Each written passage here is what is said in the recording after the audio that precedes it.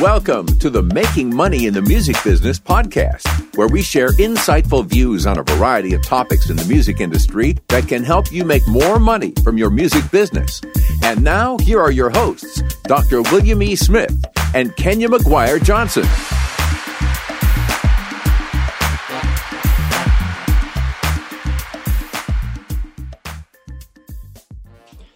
Hey, Kenya, we are back. Hi, Dr. Smith. How you be? How you is? I be all right. You be all right. Good. We're back and we have another guest. And what's really exciting, usually our guests, I kind of know them. I don't know her personally, so I'm really excited. That means I get to know her today. I've gotten to know her music very well, and I'm loving it. But so I'm excited.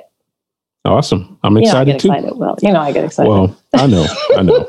And I know I'm excited because she's a DC artist, and we'll talk about some of the musicians, but it's all family here. So we all have a lot of love. DMV, lots of love for the DMV. So, but before we get into all the goodness of that, music tip. Yes. We should have. If he scrambles, y'all, I'm gonna tell on you today. He was scrambling. He's like, "Oh God, my music." No, I actually have a whole bunch of music tips. I just couldn't find my file that had them on. Find your file, okay. So, but this came from this week. I was talking to my students about production, and I was trying to help them learn how to create proper string arrangements inside of their songs and their productions. And I had to find something quick for them, which was something free for them to download because they're students. They're working on a smaller budget. So there's an article on Lander, their blog, where you have, I think they have a list of 6 free VST plugins that you can download for your digital audio workstation. So nice. If you're on Pro Tools, Logic, or Reason or Cubase, you can download these VSTs, and they are string and orchestral VSTs that you can use. And one of the main things I wanted to show the students is how to use, and it's getting a little technical for folks, but I'm gonna be like, anyway, go ahead. VST? Yes. Yeah, but it's a virtual studio instrument, and but they have you can use key switches to create all the dynamics and everything that strings use. So that's what I do in my production, and I was trying to teach them how to do that. And so there's a couple great free orchestral plugins that people can use. So we'll put a link to that in the show notes. So those of you all who are producers, have at it. Today's podcast is brought to you by Bandzoogle. From garage bands to Grammy winners, Bandzoogle powers the websites for thousands of musicians around the world. Their simple step-by-step system will get you online literally in minutes. You can choose from dozens of mobile-friendly templates, then customize your design and content in just a few clicks. Built for musicians by musicians, Bandzoogle has all of the features you need for your website and EPK already built in. This includes tools to sell music and merch commission-free right on your website, stream your music with flexible options for music downloads, commission-free crowdfunding and fan subscription features, mailing list tools to grow your fan list and send professional newsletters, integrations to pull in content from your online services, including YouTube, Twitter, and SoundCloud, and live support from their musician-friendly team. Not 1, not 2, but 7 days a week. Bandzoogle plans start at just $8.29 per month. Yep, that's what I said, just $8.29 per month, and includes your own free custom domain name. Gotta love that. Go to bandzoogle.com to try it for free for 30 days, and be sure to use our promo code MAKINGMONEYPOD to get 15% off the first year of your subscription. That's again, Making Money Pod to get 15% off the first year. Awesome. And speaking of producers, because I know we have a lot of producers that actually listen to our podcast. So I love that I actually appreciate your techie, because I would not be able to provide this to them. But the female producers out there, we need to hear from you. We need to hear from you. If you're a female producer, if you're a female sound engineer, can you please email us at 3mbpodcast@gmail.com and send us a link to something, because I would love to get a female producer up on the show. So I know a couple. So. Okay, well, you need to. Well, more than a couple. I know some in the DC community that are our chapter president for Grammys. Elise Perry. Oh, Elise she's a music producer. I know Elise Perry does a lot. Yeah. I know Elise. I have reached out to Elise, so we're still working on Elise. Still working. If you hear us, Elise, it's another. Another clue. All right, awesome. Thank you. We'll make sure we include that in the show notes. Yep. So like I said, this podcast has been very organic for Will and I, which is probably some of the best way to do pretty much anything, because then, when you get these cherries and frostings and things on top, it's like, oh, we have a cherry, we have some frosting. And so one of the things, as we're kind of growing and moving, we're both musicians, so obviously we have a lot of connections and we're able to reach out to people. But what's happening more now, which is really wonderful, is that different people and artists and their reps and so forth are reaching out to us and wanting us to, consider. And this particular artist, I've listened to her music for a long time, and because I didn't personally know her, I said, "Oh, I'll wait a minute because she'll be like, who's this reaching out to me?" So it was really nice that her team, reached out, and I'm really excited. She has an amazing, gorgeous, beautiful voice, and I want to hear more about the person behind the voice. And I've also been stalking her IG just a little bit, and I think that she's going to fit in really nicely with Will and I and our woo-woo and meditation and self-care and love up own spirit. Yep, I felt all of that. So I want to welcome. Hi, Cecily. Welcome. Hey, Cecily. Hi. Thank you for having me, guys. I'm happy to be here. Absolutely. Awesome. Yeah, Cecily is an amazing singer. And really what I think I love so much about your singing and really listening is it's your singing. It's a pure, actual melodic voice. And, she's got her own style and doing her own moments. But I think one of the things that's happening with singers right now is we're losing the singing. We're like, I just want to hear the voice. Just give me the voice. Just give it to me, whatever it is. Don't give me a bunch of tricks. Give me moments of tricks. I love moments, make me a little bit here or there. But that's, I think, and it was listening to your music is very reminiscent for me of listening to actual, when Black music in the 70s and the 80s, when we really got into the lyric along with the music. So I'm excited. If you could just share with our audience, start us off by telling them what it is you say, what it is you do, and how you got into music. Yeah. Well, firstly, thank you. Thank You're you welcome. for that, the kind words and all of that. I appreciate that. Yeah. I'm glad that you hear that 70s influence, because that's definitely me all the way. Yeah. So my name's Cecily. I'm born and raised in the DC area, or as we like to say, area. Area. Yo. And how did I get into music? Well, I guess it started when I was I'll say this. I was raised on music, a lot of 70s soul music, 80s music, and also 90s R&B and hip hop. And I'm the youngest. I'm the youngest of my siblings. I'm the youngest of my first cousins. I'm like the baby of the family. Well, not anymore, but I was for a long time. So I was definitely raised on the music of older folks, of my parents and my older siblings and cousins. And that's kind of what I grew up loving. And so I'll start there. I got into music through my family. I think none of them are really musicians, but they raised me on good music. So awesome. I'm blessed for that exposure.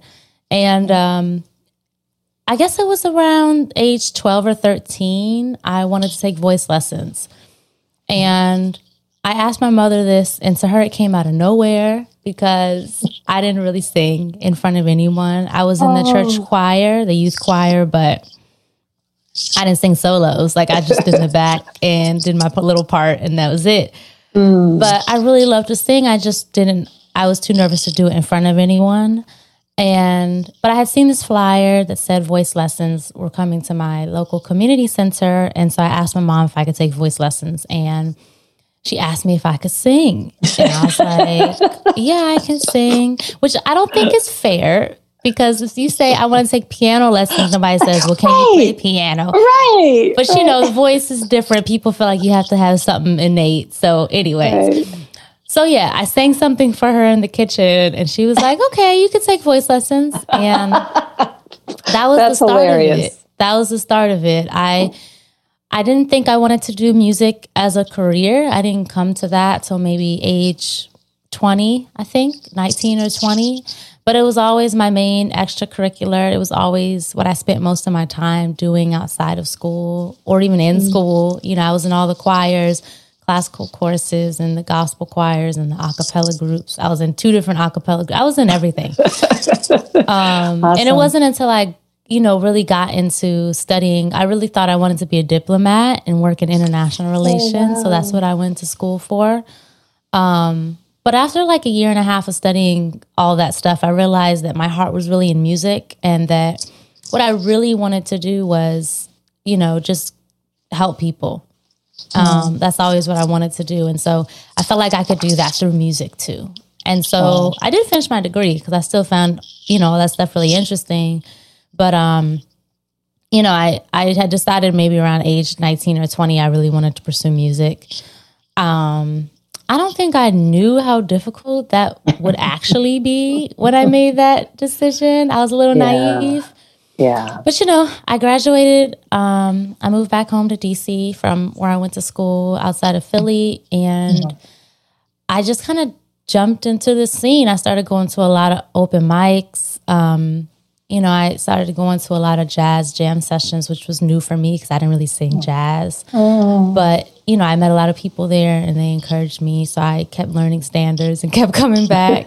And nice. Yeah, that's just how it started. And then eventually, people that I went to the open mics, they invited me to do the feature, come back and be a feature. And then people that saw me at the feature invited me to come, do a little set at their event. And it just kind of grew that way. And I was I am really, really lucky that my family has always been really supportive. And so while I was figuring everything out, I kind of always knew that, I wouldn't fall flat on my face. Or if I did, somebody would come pick me up. So I was really lucky in that regard. But yeah, that's the long answer of how I got into music. Nice. That's awesome. Well, I would say, just looking at that early part of your life, I guess a couple things that I want you to sort of go deeper into. And one is, how important do you think it was that these I guess formal groups, you might call them, the choirs, the a cappella groups, being able to listen and train your voice in those settings? How important? And I mean, it's an obvious answer, but I want you to go, I guess, into how you use those skills that you developed now. And then the second part, I want you to also go into, I'll say the second part, just focus on that. See, his professorship comes in. I'm like, we ain't going to remember all. Two-part question. Two-part question. Yeah, it's nothing to do with each other. Yeah, I'm going to say the second part, but go ahead and talk about that one. Yeah, I think that foundational training was crucial for me. I think in particular, one thing that comes to mind is through taking voice lessons and doing the recitals, I was really able to get past my stage fright. Because I remember the very first voice recital I ever did, I could barely breathe. Like, and you know, it's very hard to do anything when you can't breathe, but especially sing. And I remember I almost felt like I was hyperventilating, but I made it through. And I think that was just a good practice for me in terms of just getting up there, getting used to being in front of people, you know, and trying to tell a story with the song. And that was something that my high school teacher really emphasized, is the acting part of it. Because I took classical voice, so I was singing a lot of art songs, a lot of arias, you know, and they're from opera, so they're a story, you know, they're a piece of a story. And so she was really big on understanding the story, even if you're singing in Italian or German or whatever, French, understanding the words, understanding the story, understanding the piece that you're playing in that story. And so I think that for me has been really key and has really carried into everything else I've done in terms of just understanding how to be in front of an audience, how to really tap into the emotion of a song. Yep. And then in terms of with choir, I mean, I think one thing when I started in choir, my freshman year in high school, I was an alto 2. I went to all girls school, so it was all girls choir. I was an alto 2, which is the lowest voice part for a woman. I'm going to say, wait a minute. I listened to you. I'm like, what? Because I could hit the notes, you know? So she was like, okay, you're going to be an alto 2. I was like, cool. And I think that was really useful for me because that really trained my ear. Mm-hmm. Because when you sing alto or soprano 2, you are usually singing like a really interesting note, you know, in that chord. And so I think that was really good for me in terms of ear training. And then eventually my voice teacher found out that I was singing alto 2 in choir and told me, no. You go tell your choir director that you are a soprano 1. I said, you're a soprano 1 easily. But I was so mad because soprano 1 felt hard for me because she was like trying to get me, you know, to really sing, get more freedom, more comfort, more stamina in my upper register. And I just felt that singing high was hard, you know, and I was like, I don't want to have to sing high all the time, you know. But so my first 2 years of high school, I was an alto 2. And then my second 2 years of high school, I was a soprano 1. Wow. But I think that, you know, doing that really helped me. And even in college, I was in 2 a cappella groups at different times. And in one of them, I was a soprano, and in one of them, I was an alto, sometimes even sang with the tenors. So I think that, you know, it just gave me a lot of different opportunities to try a lot of different things with my voice and really develop my full range. So I'm really happy that, you know, I did all those different things. I so love this. I know you had a part 2, Will, but I have to jump in as a singer because you know. I know. Oh my gosh. Thank you. And I hope every singer, the reason I hope every singer is really paying attention to this, and this is kind of brings me to my question, I'm going to sneak in before his part 2, this whole development piece and the training of your ear and how critical that is in whatever you settle into as an artist. And that is like a really big concern of mine right now, is how much singers are actually developing their ear as well as their voice. And so I'd love to hear your opinion about that, and what advice, you know, would you give a singer who didn't have that kind of training that you had, you know, through high school? Because there's a lot of people who want to sing right now and they're getting by, and it's scary. What's your lacking foundation?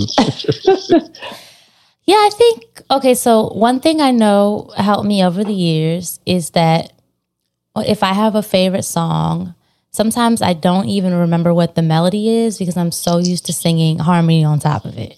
And I think that that's a great way to train your ear and just have fun. Like, okay, so you know this song back to front. So now instead of singing along with this actual melody, make up a harmony, sing the harmony on top, sing harmony in places where there aren't harmony, you know, through the whole song, do the top harmony, do a lower harmony, you know, just like have fun with it. I think that that's something that I always like to do naturally just because I thought it was fun. And I think that that's like an easy way just to play around and have fun and get better at figuring out, how to craft harmony. And that's something that, I'm not the best at as a singer. Like, I know singers who are amazing at that, they're like, it's crazy. Yeah. I'm not the best at that, but I definitely have fun with it. And I think, honestly, I'm mad that I sang soprano for so long. I do feel like my ear got worse because you're always singing the melody. Yeah. That's why they call sopranos lazy. I'm a soprano too. I'm a soprano too, but it's still more, you're sitting more on the melody than you're not as a soprano too. And you're right. I do. I feel like it makes me lazy. Yeah, well, I'm glad you're going into some of the training aspects with your teacher and the recitals, because we have students and I want them to listen to this podcast and know that that's a huge part of your training is getting in front of your fellow peers, your classmates, and singing and presenting and using the emotion. And that's I'm so glad you hit on that, because we have our weekly recitals. So actually, no, it's not weekly here. We have it twice a semester.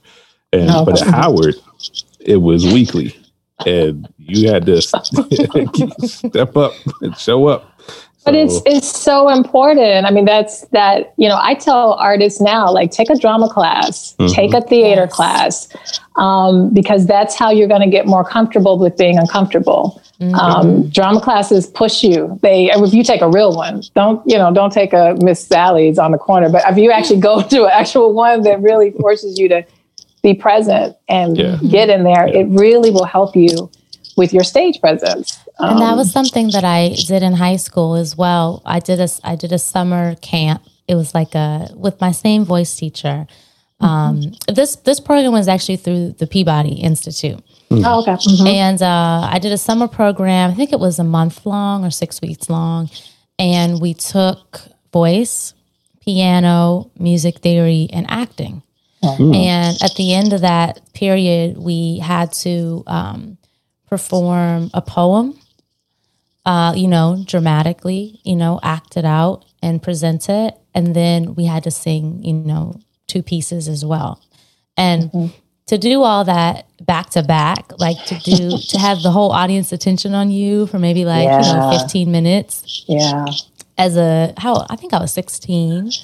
That was very new for me. I was used to doing the occasional solo. Even at recitals, you might do one piece and then another student comes on. Right, exactly. But to do that where, try to hold the audience's attention and also feel like it's the culmination of this like intensive weeks of training and stuff, that was really cool. And I think that it was a good exercise for me to also do the acting portion of that too. That's so awesome. You're giving me more ideas. You know me, well, I'm like, oh my God, because I see so many young singers who don't know how to grab the stage. I mean, I see mature singers that don't know how to grab the stage. And grab the stage doesn't mean it has to be dramatic. I think people think that means you got to be all over the top. And that's not what it's about. It's about interpreting the story of whatever it is you're doing. Right. Totally. I think it's important also to study your favorite people, like really watch their concerts, watch their performances, and that'll help you figure out what your style is, I determined early on for myself that, I'm not Beyonce. I'm not dancing.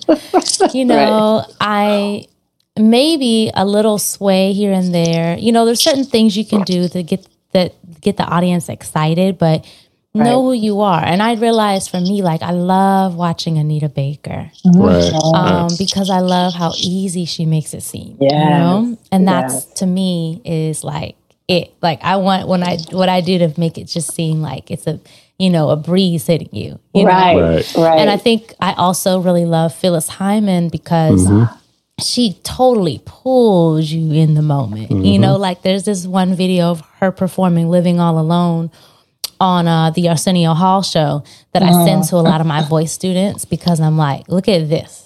Like, look how she makes you feel. Look how you have to pay attention to every word, every sound, everything. Like that performance is heart-wrenching. Yeah. In the best way possible. And her lyrics, I mean, it all fed in, so she could tell that story so strong like that. And Will, I'll take over. She's a singer. I'm sorry. Go, Will. You're gonna have to ask the next question. Well, I want to get into some of the practical side of what you did to get to where you are, and some of that is you were talking about Philly and going to jam sessions and actually interacting with other musicians. And I want you to, I guess, go into what part of you, or what did you summon inside of you to go out into the jam session world, the jazz jam session world, as a singer, and because it's a very instrumental world. Plus, also, as a woman, it's a musician's male dominated situation. And I want you to talk about you going into, because I know several folks in the Philly area, and there's actually some female musicians that I know who are great and who actually got into the jam session world and actually took it over. But I want you to talk from your perspective and as a vocalist. So that it's a different stretch. So going back to that time period in Philly, what was that like? Well, actually, I never went to anything in Philly. I'll be honest. I went to school outside of Philly. Got you. And I would do, little shows at different colleges. There's so many colleges in Philly, but, I would do different things here and there. But it wasn't really until I graduated and moved back home to DC that I started trying to just get in the scene a little bit more. And when I first moved back home, I did a couple of showcases, and I met somebody recommended this guitar player. His name's Pete Muldoon. Oh, of course. I used to play with Pete a lot. Yeah. And Pete said, "You should come to some of the jams." And I was like, okay. So I would go first, and I would just go just to watch, Right. And there were other singers. A few singers would come up and stuff.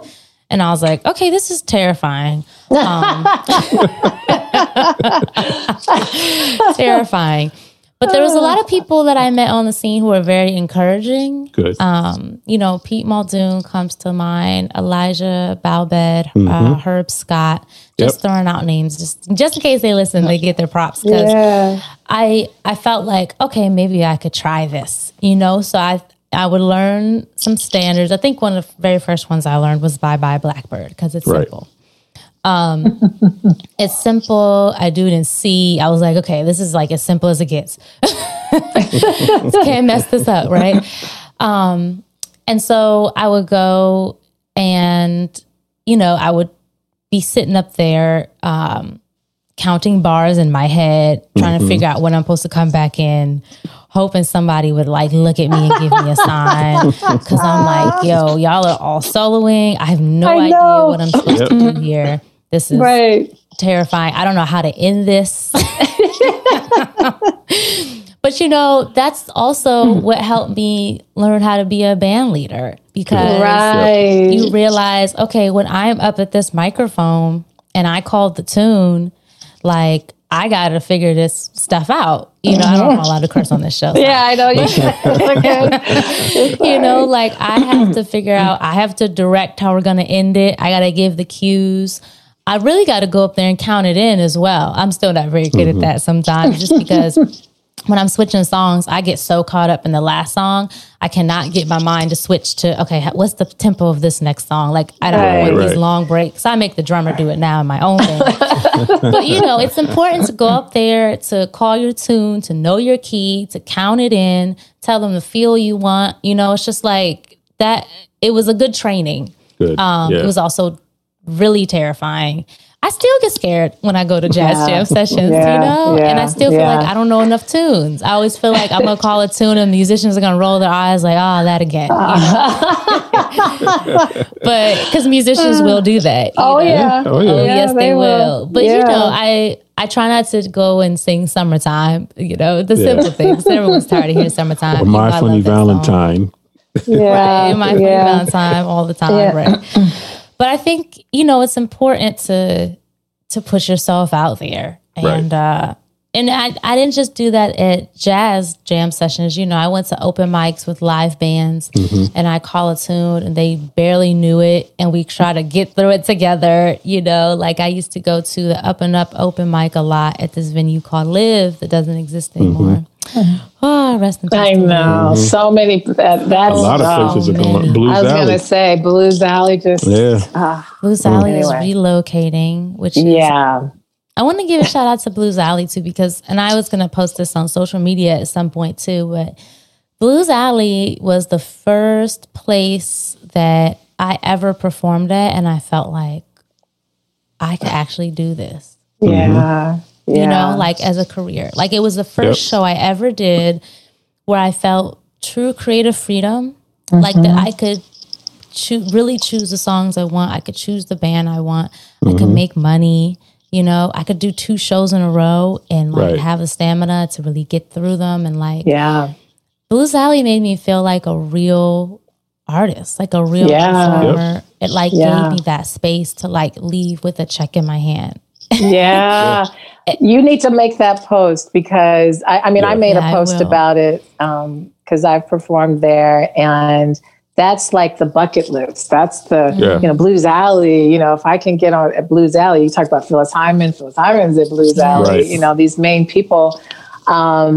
So yeah, make that post because you're right. When that stage is so intimate, at the same time, they treat you so much as an artist, the venue itself. Yeah, it doesn't matter who the person was, they would treat them with that level of artistry and respect. And they really do. I had my CD release party there and performed with so many people there. So it's good. Yeah, it's awesome. It really is. And I remember the very first time I performed at Blues Alley was in 2014.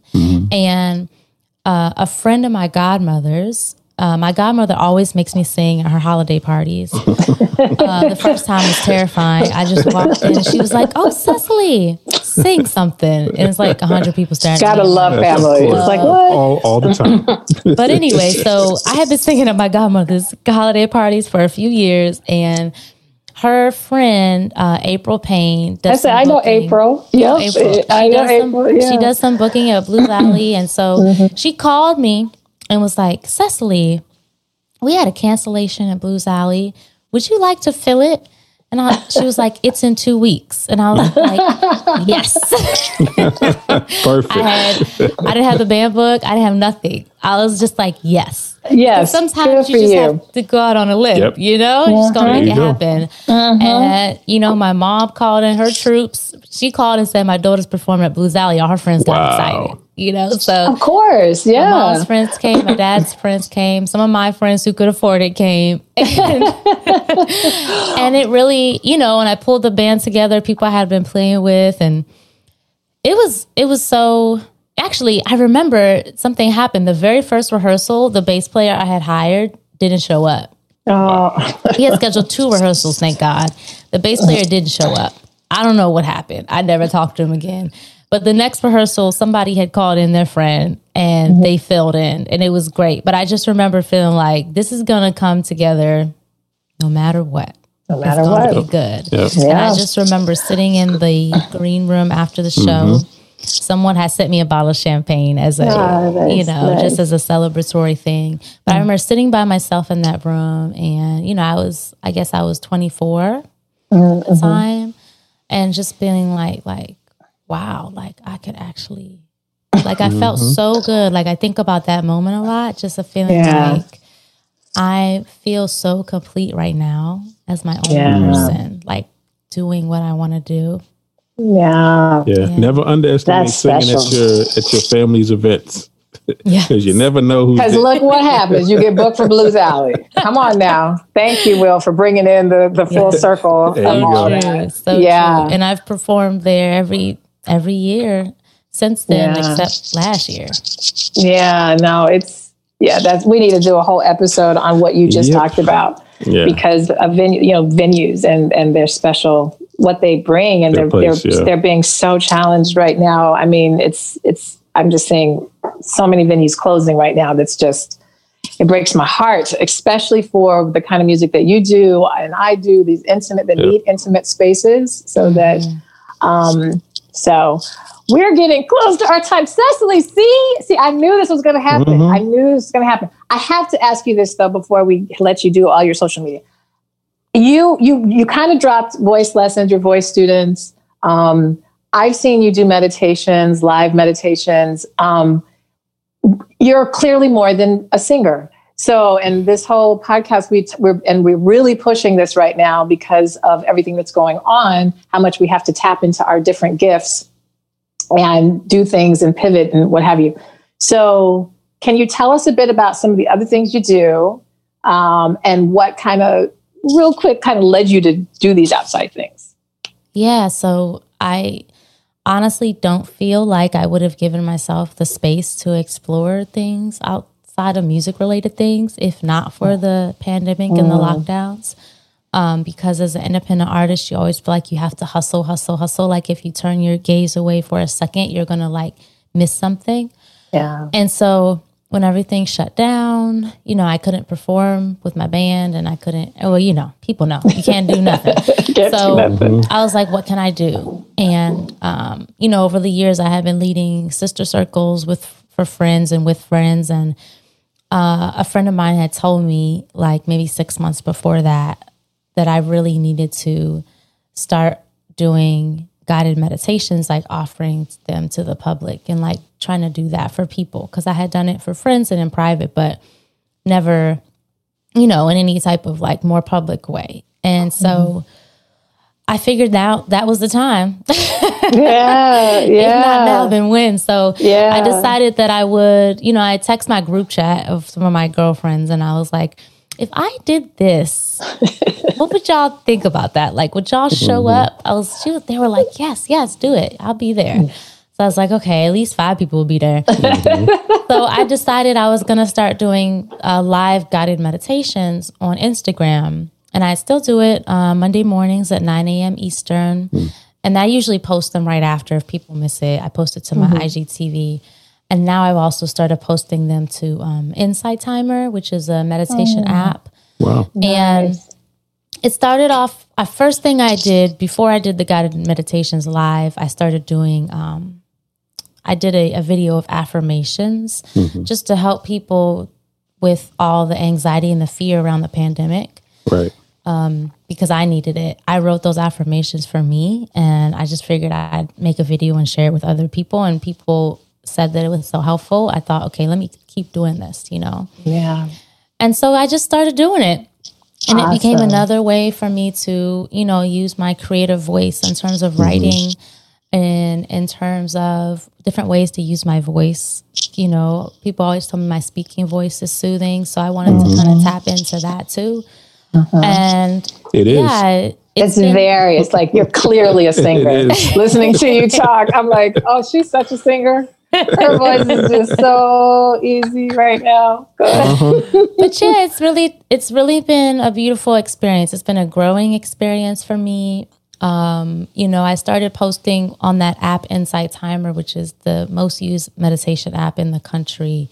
And the first thing I ever posted got picked up as an editor's pick and featured on the homepage. So that to me was like reassurance, like, that's a message. You're here. And then the next thing I posted got chosen as editor's pick. And then the next thing I posted got put on some special playlist, so I was like, okay, I'm doing something right.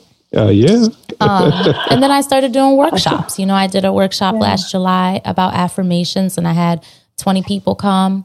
Awesome. I did a longer, like New Year's workshop called Heal, Refresh, and Manifest, where we did meditations, affirmations, and manifestation practice. And I had 12 participants in that. And it was really, really beautiful. So, and now people have started hiring me to do meditations and, mindfulness work for their work groups. And next week, a friend of mine hired me to do one for their youth group. So it's been something that I kind of just tried, because I wanted to try it and I wanted to offer something to people. And now, I'm also making money from it. And I get paid through Insight Timer too. You get paid for that. Listen, Cecily, that rocks. That really rocks. I'm actually just starting doing some guided meditations with a group of women. And Yeah, I mean, and I'm so glad you pointed all this out, because this is a time, you guys, look at your gifts, look at the things you already do. It's always in your backyard. You don't have to go fishing off in the ocean, in the lake. It's usually right there. We just normalize it so much we don't recognize that this is actually something really other people could benefit from and be special. So Will, so go follow Cecily. I've seen your, once I saw your meditations, I said, oh yeah, we're on the same plane. All about the healing and transformation and manifestation, and it's all really, really important. I think as artists, this is the other space of our voice that we have to cultivate and share. Yeah, and as artists, we truly understand the need for that, because it's such a, oh man, your confidence can get so knocked around in this industry, and this constant game of looking for reassurance and looking for support from people. So I think that for artists in particular, just that grounding work of practicing mindfulness and affirmations is so necessary. Yeah, huge. Totally. You are an inspiration. You have inspired me. You really have. This has been fantastic. This has really been fantastic. Yep. We have to jump off. We try to keep these, and I got something to do. We'll have to debrief on another show. Yeah, thank you guys so much for having me. So nice to speak with you all. Thank you for coming on the show, and we might have to have you back, or if we're doing some other things that we're talking about doing, maybe in the future, we'll have you on that too. So we've all our guests have had a spiritual presence right now, so we. We're going to have to create. We keep getting signs, Will. I know. This other kind of podcast. I know. Let's do it. Well, if you could just share real quick how people can follow you and get to know more about you and your music, that'd be great. For sure. So I encourage everyone to go listen to my latest single. It's called Spirit Tell Me, which I actually co-wrote and was produced by Musina, who you talk about female producers. Musina. Yeah, at the beginning of the show. Yeah, I love. She's amazing. So go check out Spirit Tell Me. You can find all my music on all streaming platforms just look for my name, Cecily, Cecily. And then you can also find me on Instagram and Twitter at Cecily Alexa, CeciliAlexa. And like I said, join me for my Monday meditation series. It's called Awakening Meditations, every Monday at 9 a.m. Eastern. Absolutely. Awesome. You got a lot to hear from her. Your music is beautiful. I was hearing Denise Williams. I was hearing Minnie. I was like, yes. Thank you. Love it. So, cool. All right, Will. We'll be back next week with another awesome podcast. And thank you all for listening and subscribing. And we will see you next week. Take care. Bye. Bye. Thank you for listening, and we hope you enjoyed this podcast episode. Please subscribe to our podcast on your podcast player and leave us a rating and review.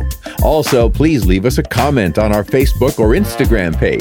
And if you would like to contact us about a specific topic, you can email us at 3mbpodcast@gmail.com.